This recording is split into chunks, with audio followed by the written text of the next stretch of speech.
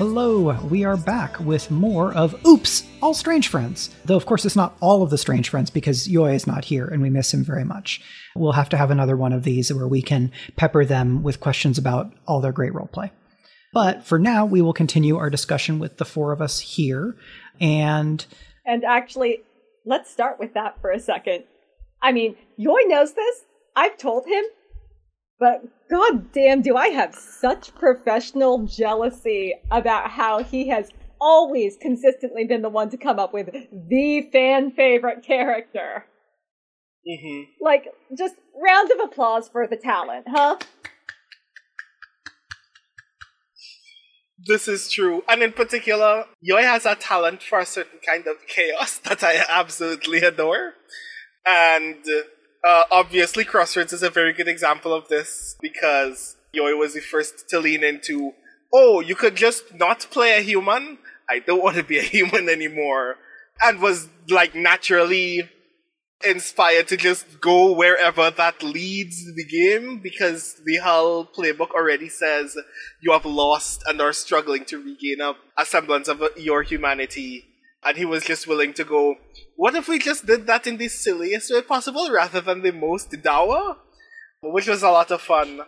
But I actually kind of, like, even though Crossroads is very high, I liked his character in Girl by Moonlight, Fractal Spire a great deal more. Well, partly this is bias because I had to make an entire NPC and then every conversation that took place afterwards was like, is this enemies to lovers? Is this what's happening here? Dice does not let you go. Oh god, I forgot there was a command! I forgot we made a command! That's the other thing too. Yoi makes characters that automatically just trigger commands and interactions. Yeah, I think Yoi's characters have the most chat commands of any of us, right? Mm-hmm. Yeah, I think one thing that I don't think Yoi will mind us saying that Yoi spends a lot of time outside of game thinking about their character. And, you know, we talk on Discord about like character stuff and we do a little bit of like fanfic writing for our own characters because even in the series where, you know, we're going 10 plus episodes, there's just a lot of stuff that we can't get to because we're not actually making a 22 episode a season like primetime drama. You know, we're not even we could do that next time. Who's stopping us? Right, because I think the thing to get there is more. I think it's to go even farther on what Brandon was talking about earlier in just letting scenes breathe.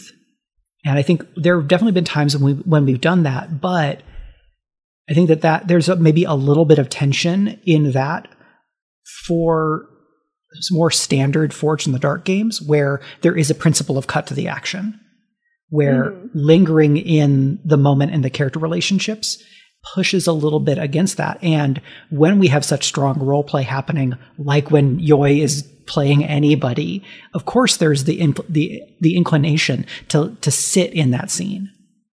I think too that like one of the key components of humor is surprise, and Yoi is excellent at delivering surprises. You know, there is something that is it's amazing. She like has a gun. Oh my god. But like, so, okay. And part of character and having a strong sense of character is that you want their decisions to feel as if like this is a natural decision this character would make. This is a thing this character would say. This is a thing this character would choose to do. And Yoi's characters, their decisions always make sense, but are still always kind of like 90 degrees off from anything that you might have expected out of a sort of generalized version of a character. And so like that surprise element is always delightful. I mean, they're always playing in like a non-gendered way, extremely specific little guys. Like the average, if you selected a random sample of people off the street, most of them would not take that choice, but you would find the one unhinged fucker who would. And Yori has a talent for inventing that unhinged fucker. In, like, the best way possible. Mm-hmm. In particular, Yoi is very good at leaning into that, like, one unwritten rule that people always give players in RPGs, which is your character does not know things that you know. And sometimes those things are social norms. Yeah, sometimes Yoi will play a character who will make the decision that they would make, given that nothing that has taken place in the last 50 minutes of this session has actually gotten through to them. And it will make sense, because that's the decision that they would make. Like, in a lot of ways, Crossroads is the quote-unquote protagonist of the Case of the Cindered Seal. All of the action is predicated on an interaction that Crossroads was supposed to know, that they didn't know and therefore couldn't tell anybody else. And that means that now their three friends are all under intense scrutiny by the Bluecoats and probably about to be murdered by a gang kingpin. And that like, in another game, someone would go, it is my duty now to know and to learn and to think more deeply about whatever this thing is that I missed as a process of being a hull and being hit in the head with this large marble block. And instead, Yoi is like, Runa told me that my job is to be human. I'm trying my very hardest to be human. I do not have enough brain cells for anything else. So we're just gonna lean into that now, and then things are happening around them, and they're like, that's... A human would know that this is not ideal, but I don't know what to do about it, so I'm just gonna point out that this is not ideal, have a little panic about it, and then move on. Yeah, it was a little bit like the party was trying to protect Crossroads and themselves from having, like, from being in a thriller plot so that we could be a slice of life story. Mm-hmm. Yeah. Everybody wanted so badly to just be in a very cozy drama, and instead they got the most dangerous game. And also, like, as Ruth, you know, Ruth was a character that chose anger. Like, it really was just, when options were available, anger was the choice. And the consistency of that, I think, is great. And the fact that it was something that Yoi did not shy away from when it would have been convenient to do so. Like, again, that goes back to what I was saying earlier about how, as players, we lean into character and we will make character consistent choices that may nonetheless cause us trouble as players. And I think the willingness to do that is really good and creates sort of more drama, more interest. Yeah. Ruth in particular, again, Ruth is like my favorite, in part because Ruth's very obvious conflict is knowing that violence doesn't solve every problem, but every problem keeps coming violently. Like, Ruth has very obvious moments of softness in a lot of ways in that very first session, more so than everybody else, and is very consistently wanting to express the desire to have that very soft, non-violent experience, but is butting up against a world that is constantly violent and goes, well, maybe I should be the best violent then, and succeeds. And that's where part of that joy is for me, that Ruth's relationship with their job is that they want to protect the owners of the coffee shop from problems they can't even properly mitigate, but doesn't know how to do it without killing a cop and knowing that killing a cop is bad. That they're in obviously hostile situations on a regular basis only to realize that their greatest rival loves them terribly for that fact. I think that doesn't make sense. And that they were given the power to be a dream knight and were, in their own words, the least willing to gain it, but are the best at it because they will look at a problem and go, how about I break it completely to the point where they can just make one of their enemies catatonic at will. And all of that is just, like, incredibly tense, and I love it a lot. Well, let's see. So I know that Prince Justin had a question earlier. Prince Justin, if you want to ask that. I think while we're waiting for that, I'm going to think about how else we can brag on Yoi as a player character. Since he is not here to defend himself. Uh-huh. Mwahahaha. I think another thing for me is that Yoi making really strong character choices makes me want to dig deeper in role-playing opposite him in whatever scene Yoi's character is in, so that both like the kind of temperature of the scene stays the same, even if characters are like being a foil to one another. Like, oh, okay, if the gravity of or the intensity of the scene is here, then I want to try and match that or make the scene about that disjunct between where characters are. Mm-hmm. When you said that, I was immediately thinking about the fact that the Outsider playbook, I think it was, that Yoi was playing, specifically denotes a rival, and the rival was your character, Mike. And I liked the fact that as a result, a lot of your play interactions were like juxtaposing the obvious trust that you all have in this season 2 version of your characters, knowing that you have been through a thing that you describe as a trauma, going through all of this weird and crazy crap with Euphony in the first place, but knowing that there is still a wall between you both and trying to navigate what that wall is, while you as the protector, even being aware of said wall, are still trying very strongly to, like, obviously let Ruth know that you are trying to be helpful, and in a lot of ways, like, kind of going over that conflict by just doing the things that you're supposed to do, that you are supposed to do in that protective sense, which I thought was actually a really cool dynamic. It played off less like you didn't know that there was a conflict going on, and more like, let's try to just not have to deal with this so we can all live. Yeah, because that brings up two things for me. One, part of why Fractal Spire was interesting and complicated and hard is that having the avatars meant that we had so many more relationships, right? Because Deed's relationship with Ruth is different than Vic's relationship with Ruth. And then we had an absent kind of center of gravity of the social circle in Euphony, in the way that Runa was the absent center of gravity in Cindered Seal. And so that creates a lot of complexity in terms of the interactions.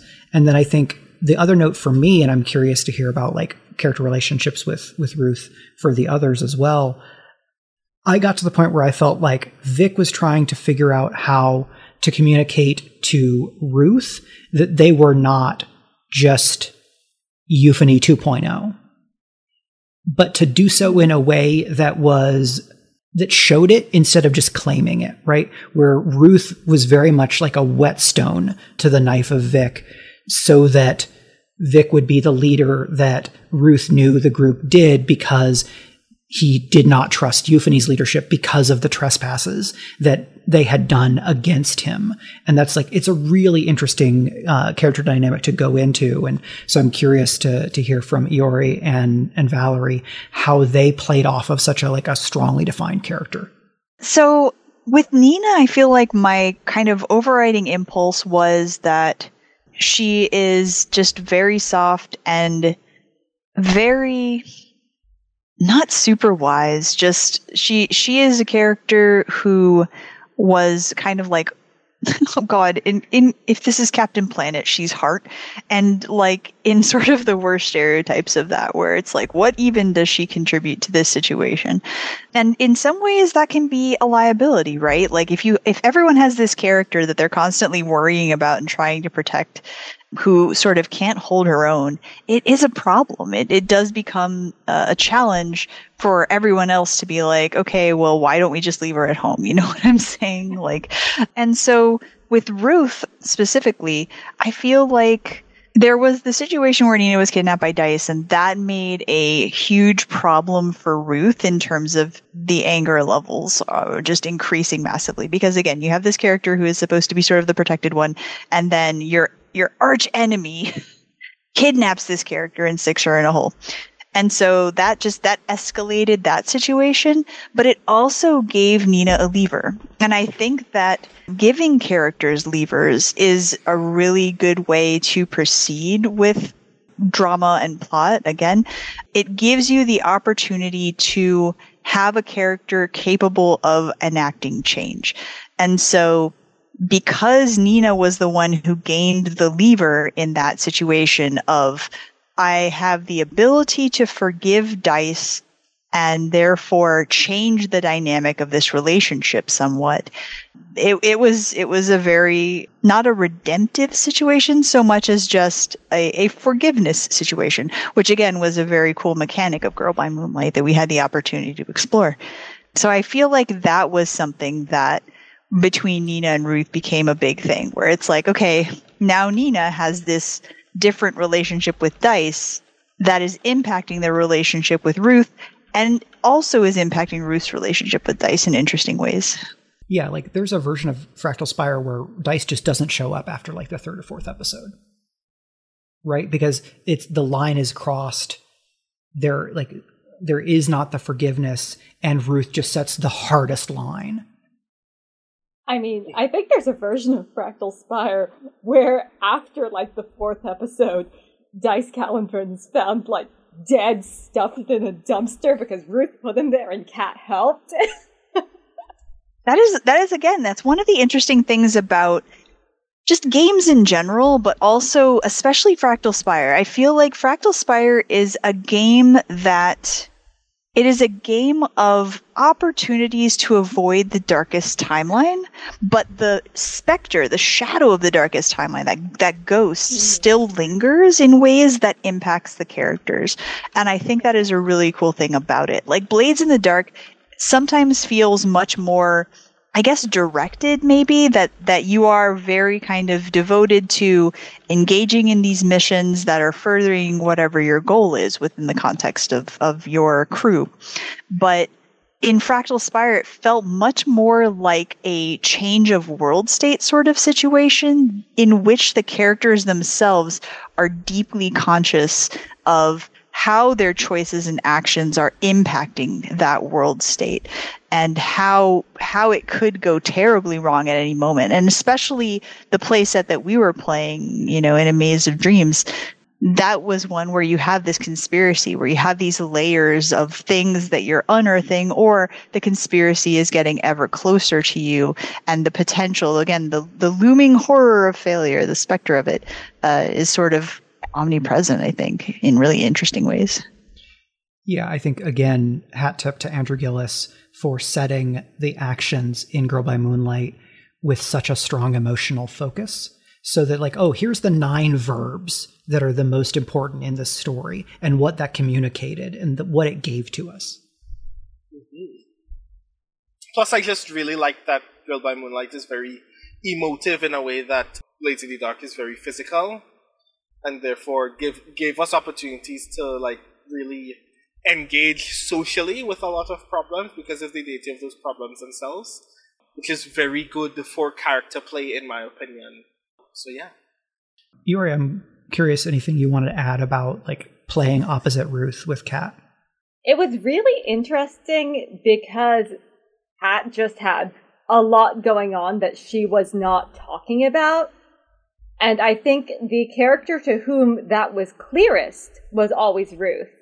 Because Ruth also has shitloads of stuff that he refuses to talk about. And I think a lot of their bond came from that mutual, hey, I'm here, but I'm not prying. In fact, look at me conspicuously not prying. Which was a very cute way for them to interact. We have a question from Prince Justin. I am sure that Mike has a fuck ton of games he wants to play with estranged friends that he has not yet tried. Similarly, Brandon. So I want to hear from Iori and Valerie on game systems they want to try in one-shots with the strange friends. Oh, Brandon, is this time for the talk? Is this time for the pitch? Oh God, yes, please, go ahead and do the thing. Okay, so I am currently working on partially translating an indie Japanese TRPG called Emoclore for us to play in. Emoclore is focused on basically interaction with urban folklore, of which Japan has just shit tons, right? Characters are called resonators, and basically interacting with, I am currently translating this as curiosities, but interacting with the supernatural existences has the power to permanently emotionally mutate your character, which is super exciting. I'm really looking forward to that. Another thing I love about it is how ability scores are set up, because unlike most games, so in most games, how you interact with other people is reduced purely to charisma. This is a problem because charisma is not the only thing that affects how you move through the world. So what Emoclore did was split this now into charisma, which is your likability, and I'm translating this as clout. So you have a separate score, that ability score, for your social power, like your reputation, your credibility, your financial resources, your education level is covered in clout. So it's possible to play someone who is like very charming and likable, but broke and can't, convince people of things because they don't have social standing. Or you can go the other way, dump score your charisma, put everything into clout. Congrats, you've made Elon Musk. So I know what I'm not doing when we play this game. There's like 40 different skills. There's sets of different resonant feelings that your character will have permanently affected by... Resonant feelings are sort of like a combination of your desires and your trauma. And these are permanently affected and mutated by your interaction with various curiosities. So I am super psyched about Emoclore, and actually I'm taking some of my free time this week to focus on the translation. I can't remember how we got to this point. I think it was I found a link and You couldn't found a translate link. it, so I sent it to you. I was like, I read what it. does this mean? I bought it immediately. And then, the same night that the book finally arrived, because it was a pre-order, I got on a Discord call with Brandon and, live translated the character sheet at him for 2 hours. Like, Brandon, we have to play this. We have to play this. This looks so cool. I got up out of my bed at 7 o'clock in the morning because I was like, did we discover a thing? It was really, if I recall correctly, there are mechanics tied to your age in the game. It's I really... fantastic. Yeah, I'm very excited to play Emoclore whenever we get the chance. Yes. So I want to hear about what Valerie wants to play, and also, I have an extension to Prince Justin's question. Would you ever consider stage managing for us, and what game would you make that? All right, so I'll answer that question first. I feel like I'm not a great improviser, honestly, and so I don't know that I have the chops to be able to stage manage. I trust all of you implicitly, and so that makes me feel a little more comfortable about potentially doing it. But I'm just not that. I'm a plotter. I'm not a pantser. I really do struggle. I always write pitch, synopsis, outline, then start writing my books. And so I have a wiki for all of my books. I struggle. And so the necessary skills for stage managing are not ones I think I'm super good at. It's not that I shouldn't develop them. It's not that it wouldn't be cool to develop them, but I definitely do not have them intrinsically.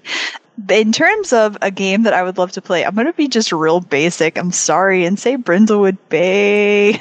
I really want to play that. So I grew up, sitting in my abuela's Florida room with us watching Matlock and Columbo and Murder, She Wrote and Harry Mason and all those shows. And so just the idea of enacting that in TTRPG form is extremely appealing to me. I own a lot of Nancy Drew. Like, I read every Nancy Drew book I can get my hands on. You know, I was definitely very including invested. the trashy 90s reboot. Yeah, boy, I got some of those right up in here. I know. Sorry, it's I wild. love the trashy 90s reboot where, like, everybody's getting murdered left and right and she actually has sex. It's so funny to me.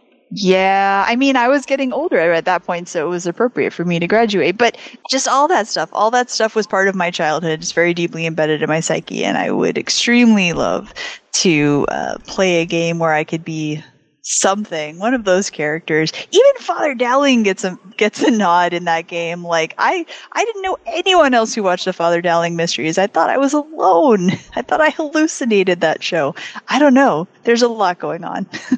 Brindlewood Bay is on the list, I guarantee you. One of these days we have to do the thing, we just haven't yet.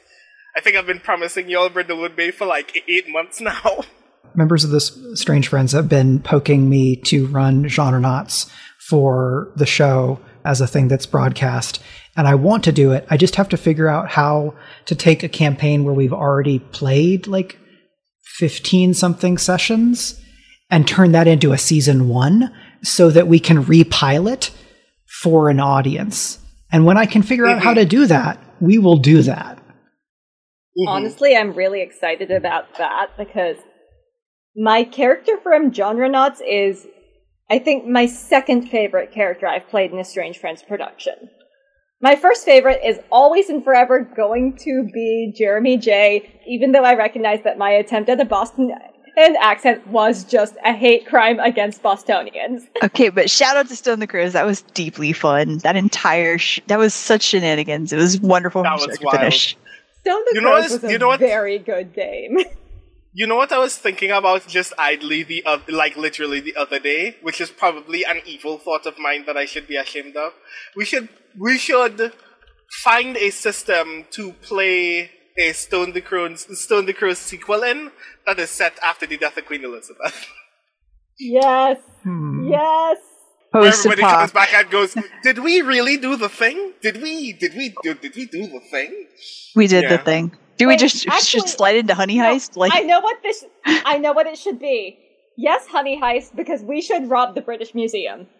They deserve it, though. Right now, they do. Ooh. They do. Right now, they need it. Right now, well, no, they deserved it for a long time, but like, extra. Yeah, extra. Mm-hmm. Yo, they got themselves the extra credit points today. Oh God. How do we relocate every reference to Chijin? Just to one person's doorstep. Is this the one where a bunch of birds steal the Elgin marbles? Like, what's harder to carry for a bird than the crown jewels? Oh, how about some giant ass statues? This will work out. I mean, well, birds have been documented with rudimentary tool use. I see no reason that one of those tools can't be pulleys. A forklift. Right. Think of how cute it would be. This bird is forklift certified. Right? Corvid, yellow forklift hat. Jaunty. Mm-hmm. Somebody has to do the pedals. Somebody has to do the steering. Oh. Somebody. So it's Muppet Man, but Corvid's running a forklift. Oh my gosh. I think this might actually be 5 birds in a trench coat. A mechanic smash between Honey Heist and Crash Pandas. Yeah. It's just this time it's forklifts. How do we ask Grant Howitt? Does anyone have Grant Howitt's number right now where you could just be like, can you just give us this one specific thing that we want really badly right now? It's like, we just need you to set this up for us, please. Thank you. Or just like get on a phone call for an hour as we figure this out together. Like, what's your 1 hour of talking on a Zoom call consulting rate as we try to make this work? We'll make that a GoFundMe. It's like, go fund us to have 1 hour of consultation. Right. It's one of the like stretch goals for this next year's Speculate fundraiser. Oh my God. But second on the priority list after getting Rudy a raise. Yeah. Indeed. Following up on something you said earlier, Valerie, you talk about not being a great improviser. And in accommodation for that, you like pre-write some things. So I'm curious to hear like how you bring writing skills to gaming, to, like either to compensate for things where you don't feel as comfortable or places where you feel like you get to use skills that you have elsewhere. And then we'll take that question around the table. Yeah, so one thing, just as a clear example, like Nina's speech at the end of Girl by Moonlight, I had pre-scripted that, as well as like the description of her transformation. And moreover, I had actually scripted multiple transformations for her, depending on how that progressed, because it felt like something that I really wanted to, in that moment, have something that felt appropriate to the context in which it was occurring. Because like, while everyone else had already met their avatars and already had a kind of clear vision of who they were and how they operated, Bitter was sort of a special case, I think, but like, well, I mean, that happened just because I realized I was not doing well with Kat. So the entire Kat storyline got really derailed by that. At the same time, I feel like Kat was really awesome in terms of like every time that Kat pulled a card out of the deck of reveries, I was like, this is the coolest thing ever. And so that was a fun mechanic and it was a very useful way to compensate for the fact that Kat could not do any useful action. It was weird. Like every time we got into a combat, which happened a lot more than I expected, to be honest. Like I did not think we would be in combat that frequently. Kat was just purely useless. Could not hit anything. So I am so lucky that Brandon gave me that card mechanic, because it was really the only useful way that Kat could interact with the setting. But also, I mean, Kat had strong relationship with the other characters too, I think, and like helped a lot in terms of driving, like getting us to the party and how that all played out as well. But I think I don't want to undervalue the Deck of Reveries, because it really was just so deeply cool, and not just in terms of utility, but in terms of vibe and flavor as well. Like that, it was all around just one of the coolest parts of that game. It was I thought such a good flavor mechanic. It super duper was. And just the way that it manifested too. Not just like, oh, this is a cool thing to have that someone can pull cards out of a deck and get something out of it. But like, it turned into a conversation between present Kat and future Kat in a way that was very cool. Yeah, and it meant that every so often the rest of us got to be the audience for the mini game that was the 2-player game of Brandon and Iori play Deck of Reveries, and like make what those things mean in collaboration. And also how they were interpreted within the context of a given scene, because you could draw the same card more than once potentially, and like just the context really did matter for interpretation, and it worked out really well. It was very cool. Yeah, I think with the Deck of Reveries, that's really helped by both Brandon and me having strong tarot backgrounds. I still really want to make the thing, by the way. We just need an illustrator right now, and I will do the thing, you know. It is very... God, it would be so expensive. Like, when I think about what is a fair price for card art, oh boy. Yeah. But yeah, so making up stuff in advance, that was... So what did other people do? What kind of other writing stuff did people do to, I don't know, plot prep, whatever? Yeah, and I think I'm interested in both things you've taken from gaming to writing or things that you brought from writing to gaming, because I think those are both interesting. I think for me, it is what someone else would call a question wrongly asked, because I do kind of think about TTRPGs in a lot of the same ways that I do think about writing. Not just playing it, but actually even design as well is very often about vibe first. And a lot of my pantsing process is driven by getting to the beat that inspires me as quickly as possible. I have playlists for campaigns that I want to play with the strange friends for games that don't exist yet, because I know what the vibe is for that campaign already. So I feel like a lot of the time, as a stage manager and as a player, I am like committed to getting to that moment.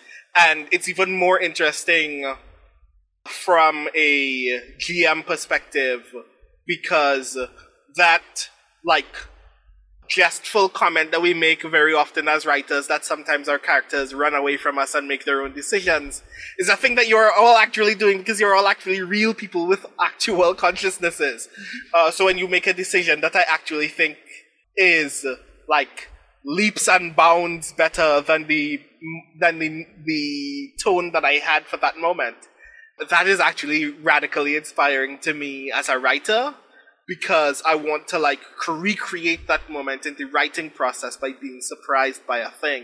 And I think that a lot of the time as a result, I try to like manufacture that kind of experience as a stage manager when I'm writing, which is hard because again, the character in my brain doesn't have its own consciousness, but I try to manufacture the situation in which a character needs to make a decision to solve the problem that I've given it in ways that I had not prepared, to try to figure out what are new ways to imagine progressing that plot that were potentially better than my first idea.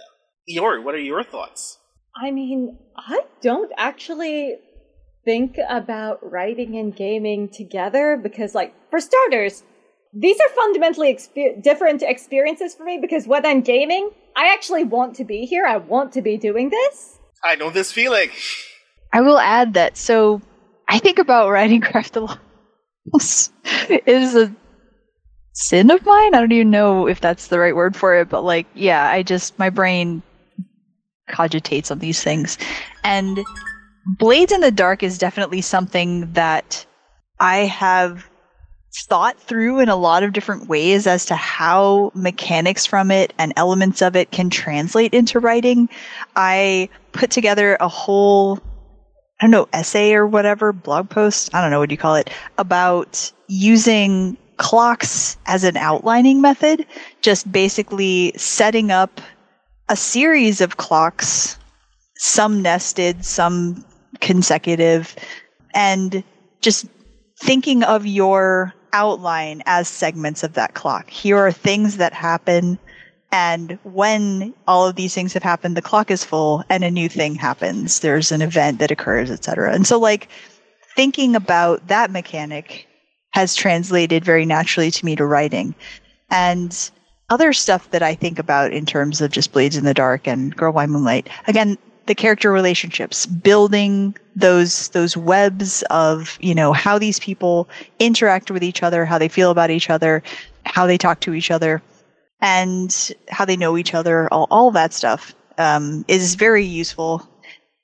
Also, like factions, just how Blades in the Dark does factions is something that I think is really cool, and having that for prep work is useful to me. Just this notion of like, if I am telling a story that has factions, how do I want to summarize them? How do I want to define them? What are their prominent characteristics, and how do they each relate to each other?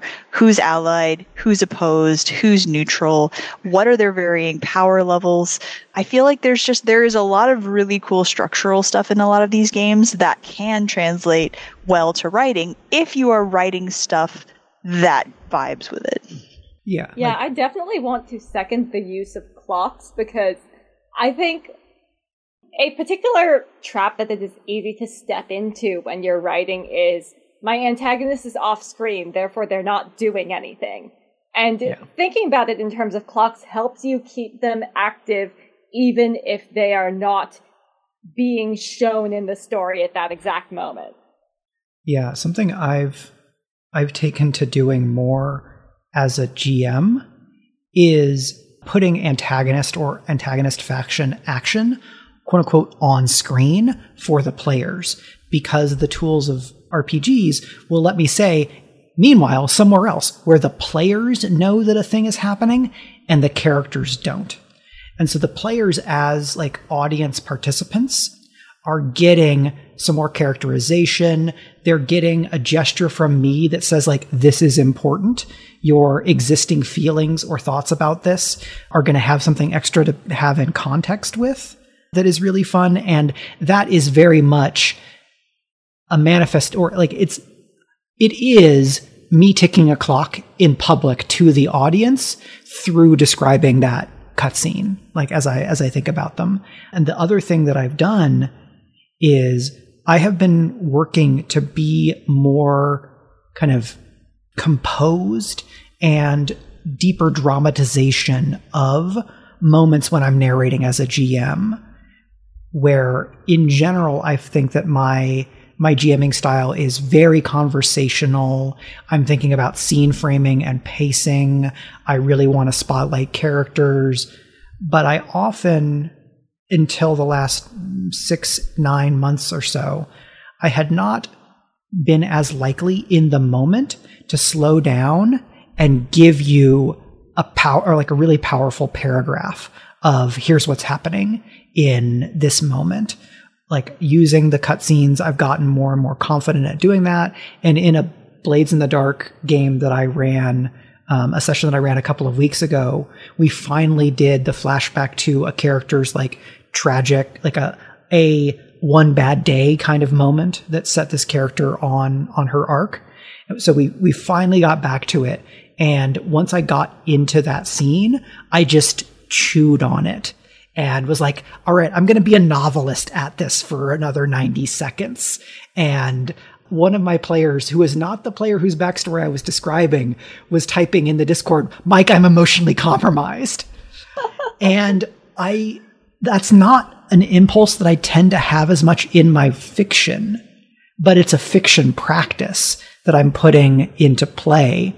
And I'm very curious to what degree I will be able to then bring that back into prose to really dig in more intensely to a moment. And I think some of that actually comes from reading romance, where romance writers are so great at unpacking a moment and having a character go through just a whole lot of things in a very small amount of time because of the emotional impact of things. And I think that's something that we can do in RPGs, because in RPGs, you can say, well, this is what my character is feeling and they're thinking about this. We have those tools to be able to dip in and out of character and to get so many different perspectives and positionalities really smoothly.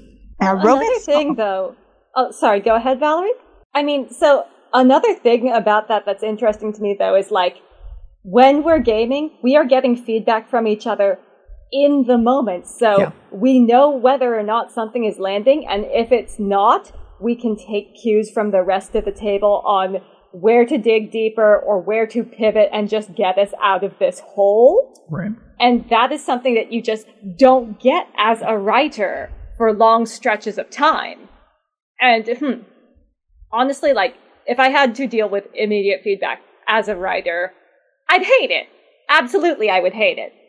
But when we're gaming, it is so useful to me in how we shape the story. I'd be curious to try to do basically low lag, fast response collaboration with a writer, where like we're giving feedback more frequently, like maybe even more frequently than I read a chapter, I send it to somebody that like, maybe not like co-writing in a Google Doc together, but something that where that feedback frame is tighter. But I don't know that there's another creative form that I have any experience in that operates the way that TTRPGs do, in how effectively and, for me, organically I can take other people's feedback and use it to inform when I'm going to go in or pull back from a moment, or if I'm going to steer it somewhere else. Like that moment when you are being told, I'm emotionally compromised. Like, that is such useful immediate feedback that's going to inform how you keep playing. Yeah, because I was in that moment, and as I felt that I just had everybody in the palm of my hand, I was like, all right, let's keep going. Whereas if I'm like writing in my office by myself and I'm in a moment, I'm like, am I going too far here? Am I just like, is this just indulgent frippery? Like, I don't know.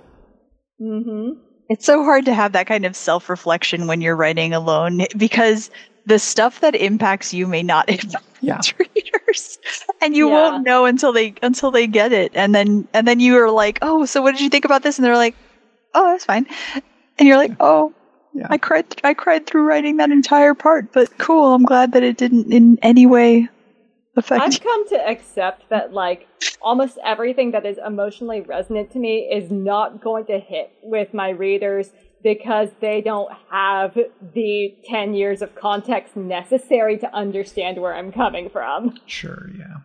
That's tricky. Brandon? I think you just kind of described a thing.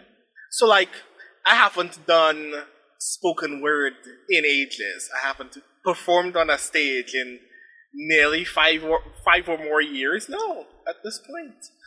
But playing and GMing does a thing that I enjoy as a performer, which is when you're on a stage and you're delivering a line, and just the delivery of the line obviously gets a reaction from someone. And you're like, I did the thing. The line is working. Let's hope that we can continue this momentum for 3 more minutes. But it's that for 2 to 3 hours with an audience of just 4 people. And they're also on stage. So I feel like there is something like really rich, obviously, about that kind of immediate gratification.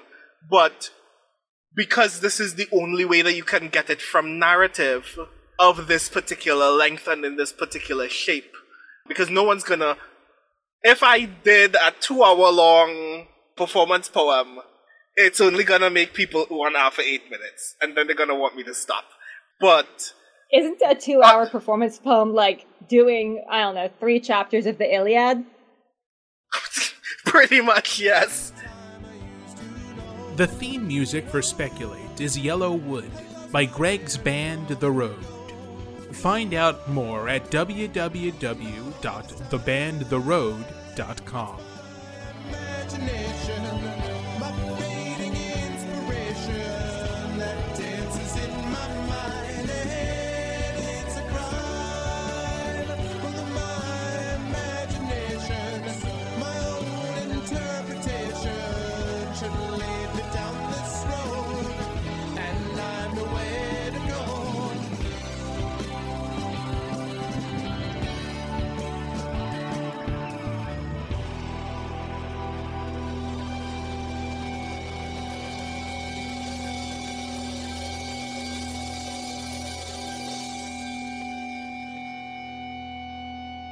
Hi everyone. If you've enjoyed what we've been doing here on Speculate and you've been thinking to yourself, where can I get more role-playing in my life?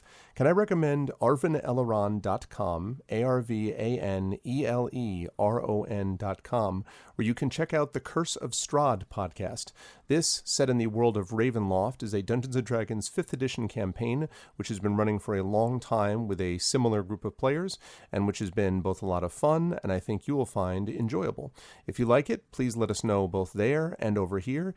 You can subscribe to it on iTunes, Google Play Podcasts, and many other fine podcast providers. Thanks, and we'll see you over there.